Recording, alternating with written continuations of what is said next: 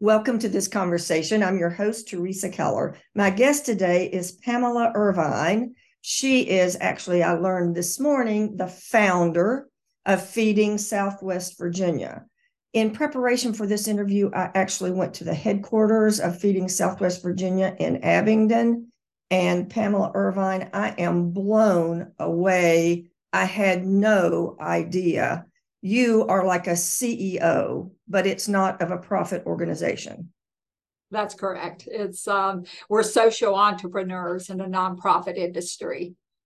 Well, and those fancy words translate to when I was sitting in the office at the headquarters in Abingdon this morning, what I saw is a line of people standing in the hot sun, waiting for the food line to open so that they could get one hot meal. I saw two kitchens. I saw all kinds of volunteers. I saw trucks coming and going. I saw warehouses of food. That is more than just a little food bank that people might have thought of, and the misconception that I had about the size of your operation. I got a list of your programs. If we just name them all, the time's going to be up. So tell me a story of what got your heart into the place where this became your mission. Well, actually, my husband and I, when we first started out and had our son, we had $25 every 2 weeks to buy groceries. So early on, I realized the challenge that family budgets have in providing enough food for your family. Then I handled in Covington area emergency food pantry, much like our agencies that we provide food for. And I directly served our neighbors through that food pantry. And so that was my start in really becoming very passionate about our work that we do in distributing food in our 26 county area. Well, you hear these statistics and you have them in your brochures. 1 in 8 people is food insecure, and you just kind of process that. Yeah, people have a hard time, but it's more than that. I was hearing this morning from Joan Hossey, who was giving me the tour, about how that they discovered one area of need of old people who can't get out of the house to go get groceries. Another was of 3 children whose mother got arrested. The husband was already in jail, and they went to their house, and the only thing in that house food-wise was something that was left over from one of your programs. Yes, and that is one of the sad stories that we have heard, and we know there are many out there. And I'm glad you brought up summer, feeding children and the importance of that, because we're in the height of their summer feeding program. And one of the things that you probably didn't see or talk about when you visited our facility in Abingdon this morning was the work that we do around policy. For years, I've worked with their elected officials, their national congressional members, their senators, to try to change a policy that restricted us specifically from feeding children in rural communities. For years, there was this policy that we could not be reimbursed by the federal government to provide meals to children unless we watched children consume the meal. And so that was, in my opinion, discriminatory toward children that don't have great after school or summer site programs where they could get a congregate meal, which is a meal on site. And so we worked very hard for 30 some years to get that policy changed. And actually, December of 2022, when the funding bill was passed, the exemption for USDA rural communities was provided in that in that policy for us to be able to distribute food and then go to the next site, distribute meals and go to the next site. And so we're seeing a drastic increase in the number of children in summer feeding sites in far Southwest Virginia, where most of the counties are actually eligible through USDA and qualified for us to be able to provide that service. You know, it's important. Government enters everything, and we do rely on government for help with social programs to try to address these needs. They have their policies. People need to pay attention to who they vote for and what the policies are likely to be of the persons that they vote for. But the point I'm trying to get to here is it's not this, what I saw today is the best of all worlds. It is the government working with business. The businesses, I know you're going to want to talk about them, and then the private donations of people and the volunteer work, all to simply feed people. So tell us about, okay, government, you got to work. You got to get the legislators on your side to get your help. What about the businesses? The businesses are extremely important, and I'll give you a key example for food. We live off the generosity of others, whether it's food, funds, or folks. And that's what you just spoke to, right? And so early on, when I established the food bank down in Abington, I've been traveling down in far Southwest Virginia since the mid 80s, and established that operation down there in 1989. We looked for food donors down in that area that could provide food resources for us. And Food City actually began to donate to Feeding Southwest Virginia, initially as the first food bank that received food from Food City. And from that experience, actually Steve Smith expanded donations now in multiple states to food banks, which is great. But so food partners are extremely important. Those food donations and food donors, financial contributions are extremely important. As you stated earlier, we're a multi-million-dollar food industry on a nonprofit budget, which, we need support, private support from individuals and corporations that have funded us over the years. And I don't have to tell you, but, in 2008, and 2010, when the coal mining industry started laying off and then shutting down, we had a crisis in some of the communities. We have the highest food insecurity numbers in the state in Southwest Virginia, and you have some information on that. But 8%, it's 8% of food insecurity state average. And when you look at many of our communities, they're 15% and higher, and Buchanan is 18.8%. So we had to depend on corporations and individual donors in those communities to help support the work that we do, and then other donors in other areas to help us provide enough resources. So food donors are important. Food City, Food Lion, Walmart, Sam's Clubs, even restaurants donate food to us, and we pick up from that. And then our financial contributors, we couldn't do what we do without those corporations and individuals that donate funds to us so that we can provide food throughout those communities. So Pamela Irvine of Feeding Southwest Virginia, as I said, I was there this morning, and I want to see if you can walk us through. I saw trucks coming and going. I saw volunteers. All right, so let's take that rural child that you were just talking about. It's summer, they're at home, and they don't have enough food to eat. Somebody shows up. What all does it take? What are all the pieces and parts and steps for somebody to show up in that community with food for that child? Well, it comes in diverse ways for us to be able to provide the service. One is we have the Harvest Home Meal Kitchen to Go, which that is what you saw individuals lined up for this morning. They get to select some product as well as get their meals to go. So a lot of the parents show up to get meals, hot meals to take home to feed the children. You also saw our children's feeding kitchen, which prepares nutritious meals, fresh meals for children within an hour and a half radius of that Abington distribution center.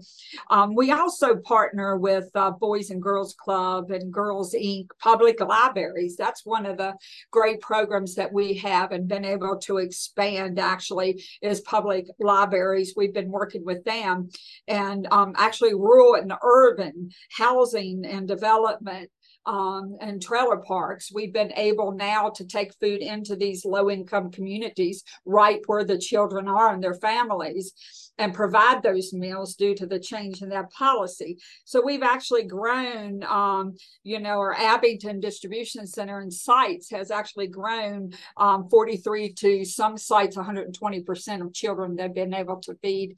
And it goes through direct meals. It also goes through 5-day meal boxes. We have a great partnership with, for example, the Health Wagon. We've partnered with them because they see a lot of families during the week at their different mobile health clinics and their buildings. And so we partnered with them and been able to provide the meals to children that way. So it either goes out through our hot meal program, goes out in food boxes to families, and it goes to children directly into low-income communities. So it really depends on where you are and what community we're working with. Okay. I want to get the more of the story and the boots on the ground. You are the CEO of this multi-million-dollar nonprofit thing, and you see things from 20,000 feet, but I know you know the details. So when that truck goes out, when it's got a styrofoam box in it, or when it's got a package of food, how does that food, who gets that food to the center, to the processing center? Sounds like a bad word. Who gets the food there? How does it get there? How does it get off the trucks? How does it get boxed? How does it get packed? Those kind of details. For the children's programs, we have to buy all the food because they have to be USDA qualified. So it has to meet all the criteria of a meal, like school lunches. So we purchase that food. And then there's food that's donated through national companies that comes from all across the country based on Feeding America's relationship with national donors like Kellogg's, Quakers, and other corporate donors. And so some of that food comes in and comes through our doors. And then we purchase food locally as well. So we do some purchasing locally. We're doing more locally grown purchases. And so we buy it and bring it in or pick it up. We have food donors like Food Line and Food City and the other donors. So we bring it in through those donations locally. And then we transport a lot of food from Salem, where our larger distribution center is, twice a week to our Abington distribution center. So it comes in that way as well. So it comes from national donors, comes from local donors, some product we purchased, some products donated, and then we do get some product from the USDA Farm Bill commodities that come through our doors as well. So again, it's the government, business, nonprofit sectors. And please pardon the noise in the background. We had some scheduling conflicts that I wasn't aware of, and you're going to hear drilling in the background in our house. But so okay. For listeners, please forgive me. I just didn't see this one coming and planned poorly. But you mentioned Food City, and I'm actually getting ready to interview Steve Smith in another week or so. And I want to hear more about his compassion and soft spot for this kind of work. But a Food City truck, when it drives up and backs in, they're taking more than just canned things off the back of that truck. Some of the stuff from Walmart, from other local businesses, seems to be like food, like the things I buy in the produce department. We do handle a lot of fresh, and we actually have a focus now on hunger and health. One of the things you probably talked about was we partner now with home health care organizations, hospice organizations, to take food to those that are critically ill to their homes as well. But we do handle a lot of produce. We have a focus now on a more nutritional product. So we concentrate on trying to find product low sodium, low sugar, and fresh produce. Again, I apologize for the noise. I hope people can bear listening to it. But the other thing that I saw was again, not just produce, but I saw packages of donuts and bread and like perishable food. Yes, and we handle a lot of perishable food. Again, we live off the generosity of our food donors. So we could receive anything from black jelly beans to lobster. It really depends on what's available and what they can donate. And, Food City has donated a lot of product over the years. Steve Smith is very generous, has been very sympathetic, and also very generous towards the work that food banks do, not just our food bank, but other food banks in other states. And that's because he understands the needs of his customers and the demographic areas that we serve. Food City donates financial contributions as well. And he was one of the early investors in our children's feeding kitchen down there in Southwest Virginia. But I understand that Ballad Health has stepped up with a special program as well. We should mention that. Yes, so Ballad Health has been a funding partner now for a number of years as well. Early on, they provided funds for us to be able to provide more nutritional food in some of the areas where they provide to their patients, and they have health care for their patients.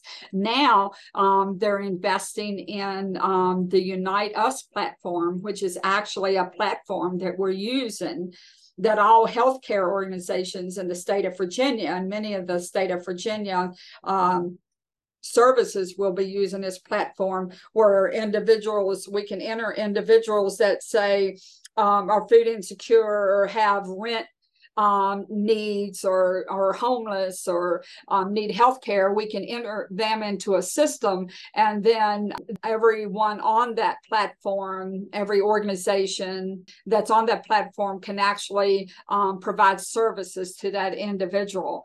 And so that's been a great partnership. Again, it shows the strength of healthcare partners and now food banks and distribution programs. Food insecurity is a social determinant of health. And that's been exciting to see that evolution and see healthcare recognizing that food is as vital as medicine. In fact, it's preventive.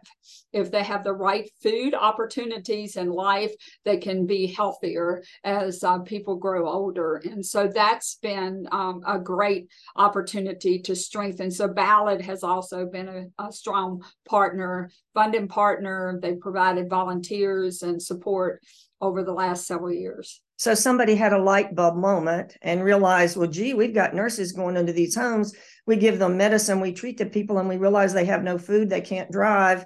And hey, maybe we could help. And that was the idea that you're talking about that came together for this program. Well, yes. So this program, individuals call or they need resources, and we have one staff person in Abingdon that directs those individuals to the multiple resources that is on that platform.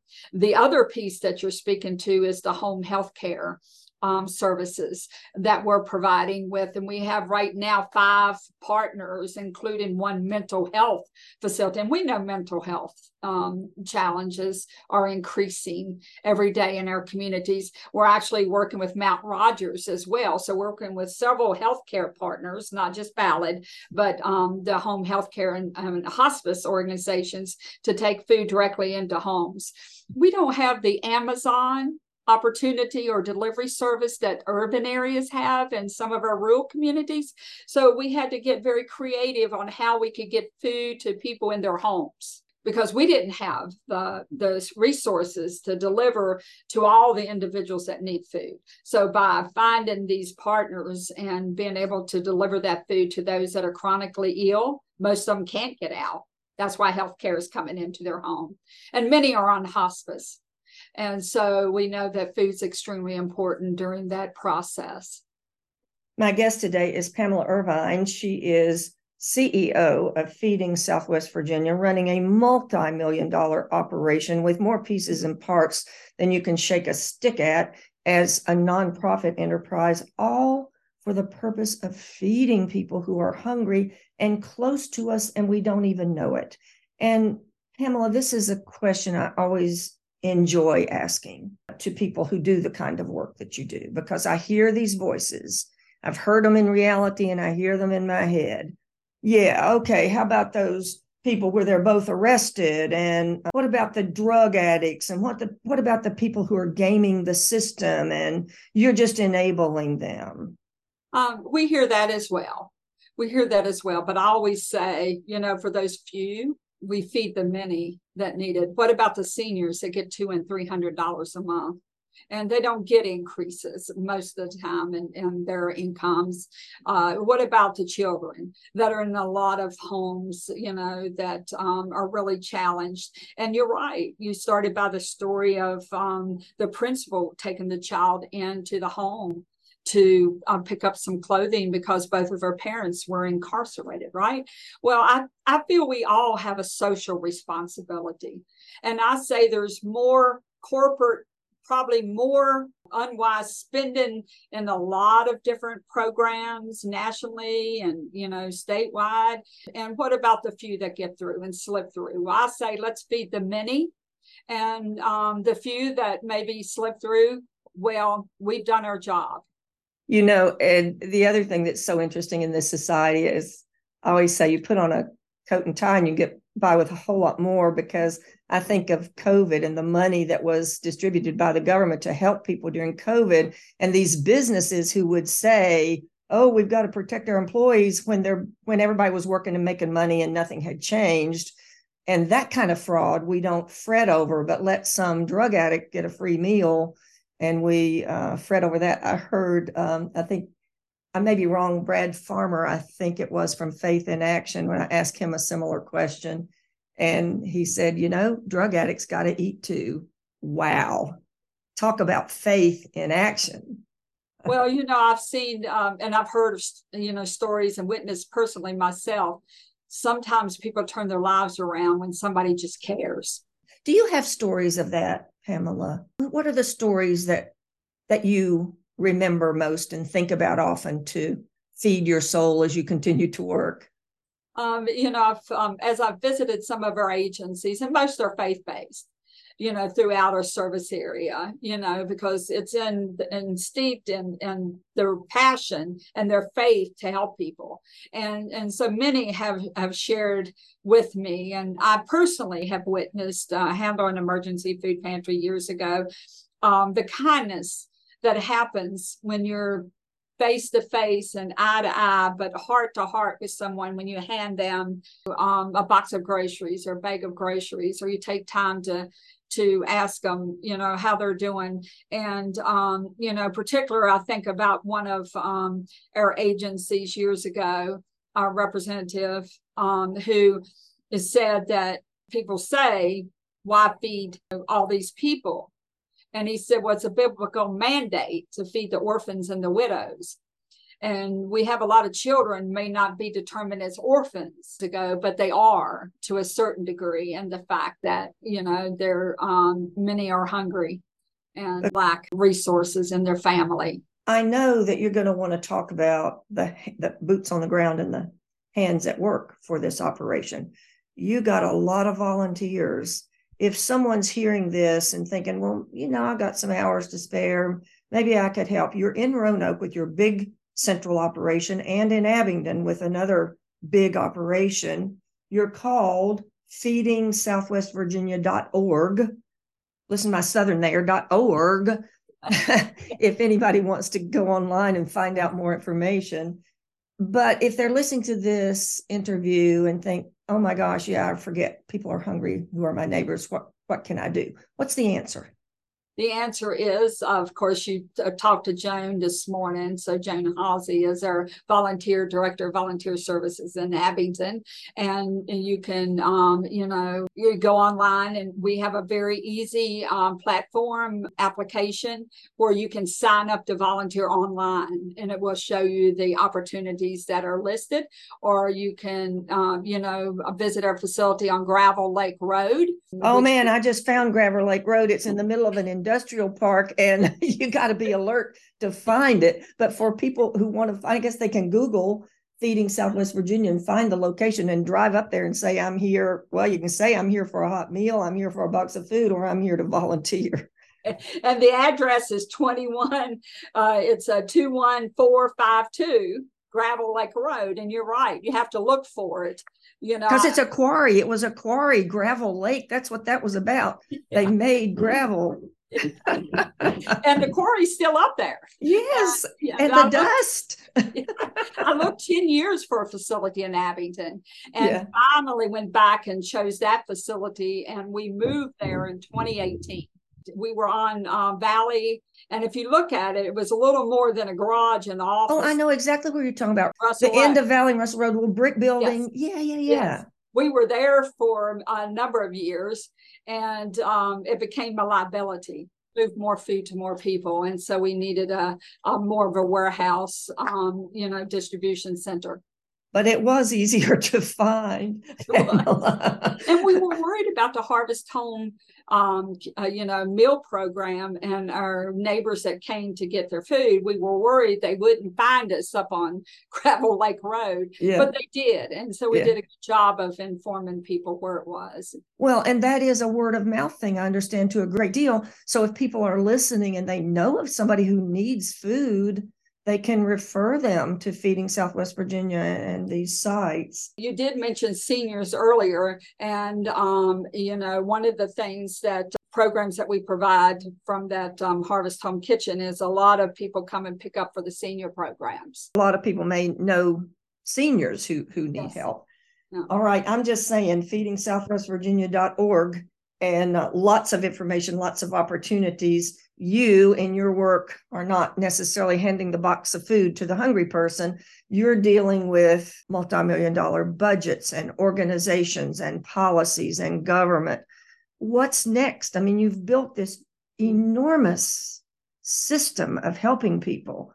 Are you still trying to grow and get bigger? We're trying to manage our growth a little bit, but I can tell you with the decrease in resources recently, particularly SNAP, there was an increase in SNAP benefits. So the average family lost anywhere between $95 and $200 in SNAP benefits. They were given additional resources to individuals to buy food. And we were excited about that because we do know, really, truly, the amount of money that individuals get for the SNAP benefits is not a lot. And look at the increase in groceries and the cost of many goods now. And so we're looking at one of the things that we did in partnership that we have actually with Food City is we launched our mobile marketplace, which is actually a mobile grocery store. We purchase product and then it rolls out on this truck, and we pair it with one of our mobile food pantry distributions where people come and get free food. A couple hundred people at a time come to 11 sites once a month and get food. And then to some of our partner agencies, and we sell groceries.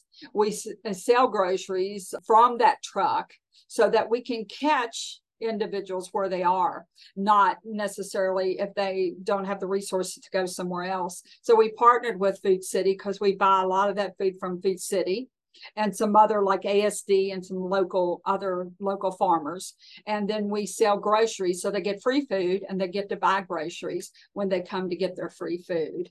And we launched that program 2 years ago. You are amazing, Pamela Irvine. I'm not amazing. It's all these great, wonderful people that have helped us over the years. And should any of the listeners want to help, once again, feedingsouthwestvirginia.org, or go for an adventure and find Gravel Lake Road in Abingdon and the headquarters of their operation. Oh, my goodness. Thank you, Pamela, so much. Thanks to the listeners for tuning in. This is This Conversation on WEHC, Wednesdays at 6, Sundays at 2, and you can find it posted afterwards on our podcast site. You can just search for WEHC, This Conversation, or you can go to the WEHC website and find links to our podcasts and archives there. Thank you once again, everybody. Pamela, for your good work, and the listeners for tuning in, and we'll see you next time. Thank you, Teresa. Thank you.